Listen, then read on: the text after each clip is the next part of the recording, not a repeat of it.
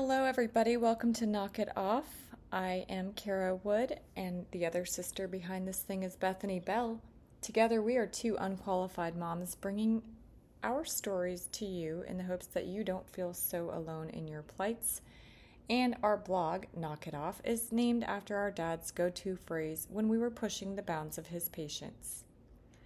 I'm coming fresh off a huge Halloween party that I had at my house this weekend.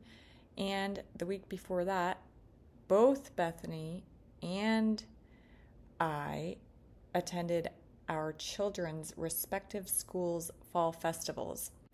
So naturally, that was the topic of our writing this week. Without further ado, here it is. The Elementary School Fall Festival. Lifetime memories are made for kids when the community rallies. When we were growing up, there was one elementary school event that we looked forward to every year as the leaves began changing and cooler air swept into town. A must-attend at all costs sort of gig. You guessed it, the Fall Festival. We fondly recall the games, photo ops, and the massive candy hauls. Our mother still teases us for our choices of delicacies after winning the cakewalk. All those beautiful handmade cakes, some even German chocolate, and every time, without fail, you kids would choose some store-bought vanilla with a junky ghost. Not only that, but we would parade it around the festival immediately, proudly displaying our newly won merch. Our school festival, originally the Halloween Carnival, but renamed with changing times, at Las Flores Elementary in California was made extra special because our mom took on the big game planning role for the Parent-Teacher Association, PTA. How and why did this happen, we wonder? Eye contact with the wrong person at a meeting? Probably. Because our mom was intimately involved in the planning and execution of the carnival, we too were involved. There were evenings spent painting wooden boards with face cutouts for the photo ops. We devoted many hours setting up game booths. Our dad was enlisted to fill helium balloons for the big night. Mom also had the not-so-coveted role of soliciting volunteers for working booths and donating items. Truly, in our capacities now as mothers who work outside the home, as she did, we wonder how she pulled it off, and why.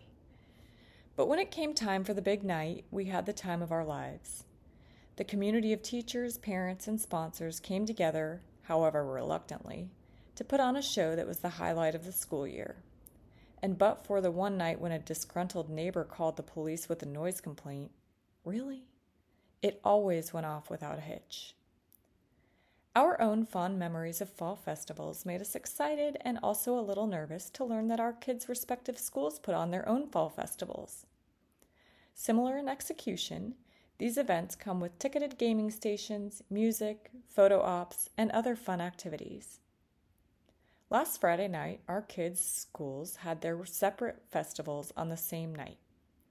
Kara's daughter's school opted for the 3 to 7 p.m. time slot, while Bethany's went for the 6 to 9 p.m. Immediately, Kara knew that although attending would require taking a little time off work, she'd gladly trade that time to be done on a Friday night by 7-ish. Bethany found herself grateful for the 6 p.m. start as it gave her time to complete her workday. She finds it slightly trickier to take time off when part-time, and commute home before ramping up for the fun. However, she also groaned that she had pre-booked family pictures for early that next morning. A mini-shoot at 8:30 a.m. on the other side of Jacksonville. Why do we do these things to ourselves? Why? She will forever blame social media and her friend Alicia. They do churn out some special memories, though. Check out the written piece for an adorable picture of Bethany and her family.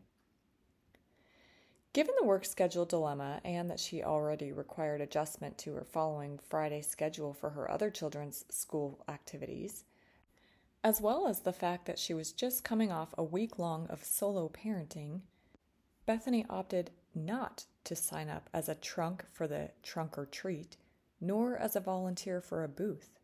She figured it was achievement enough to get herself and her 3 children there for the blessed event. Sorry, PTA.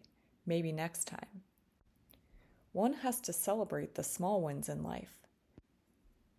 Having it all can sometimes translate to just showing up in modern-day motherhood. Kara opted to work the popcorn booth. Responsible for setting it up and getting the popcorn made quickly, she soon realized this was not the job for her. Despite recent attempts to become more domesticated in the kitchen, she still finds herself reading recipes way too literally and messing up meals more often than not. So, when faced with directions on how to cook popcorn with appropriate amounts of coagulated oil, she became overwhelmed. Luckily, another more qualified mom was there to help. Per usual, once Kara's 7-year-old hit the festival, that was pretty much the end of seeing each other until the dreaded end-of-night drag-out. The toddler was much more accommodating of his mom's urge to have a little fun herself. That is, until he became so stuffed with sugar that he had no choice but to erupt. Still, Kara will fondly remember the toddler enjoying the petting zoo. These schools have really upped their festival game. And tolerating the cakewalk, store-bought goods only these days, liability, and jumping to his heart's content. Upon viewing a modern-day photo booth printout secured by another kind mom who braved following a gaggle of girls all night, it became apparent to Kara that her daughter had the time of her life at the festival. Kara will also have a fun story to tell for ages about how her daughter came home with her hair freshly dyed pink and promptly started doing handstands against the white couch, which in turn dyed the couch front pink. So much for an early night. As Bethany's family wandered the row of trunks collecting candy, they were amazed as to the detail and creativity put into each display. There was a full scene of Be Our Guest from Beauty and the Beast. Next door, actual Star Wars characters speaking to them from their radio voiceovers. In the game zone, her little girl played the classic Go Fishing game, amazed that a prize was clipped to the end of her pole. There was the floating ducky game where Cal worked fervently to find a second duck with the matching number. By the end of the evening, Bethany's kids were energized to the max by a combination of friend sightings, countless slides down the Extreme 2 inflatable, and dips into their sugar buckets. The little one took her bath alongside her lollipop, which could not be parted with. It really is incredible to understand the planning and dedication involved by the brave members of the Parent-Teacher or Faculty Association, Kara's school opts for the PFA. At Kara's daughter's school, some annual parent volunteer hours are required. Smart, but we should perhaps look into renaming them something other than volunteer hours. But parents tend to go above and beyond whether or not they are official members of the PFA. Aside from all the planning, tons of items and precious time are donated. Business owners, photo booth operators, parents, and faculty all rally together to put on the event that would not be possible otherwise.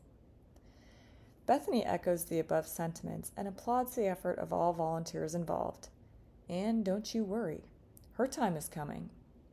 This week, after the festival, she had planned to bring her oldest kiddo lunch at school.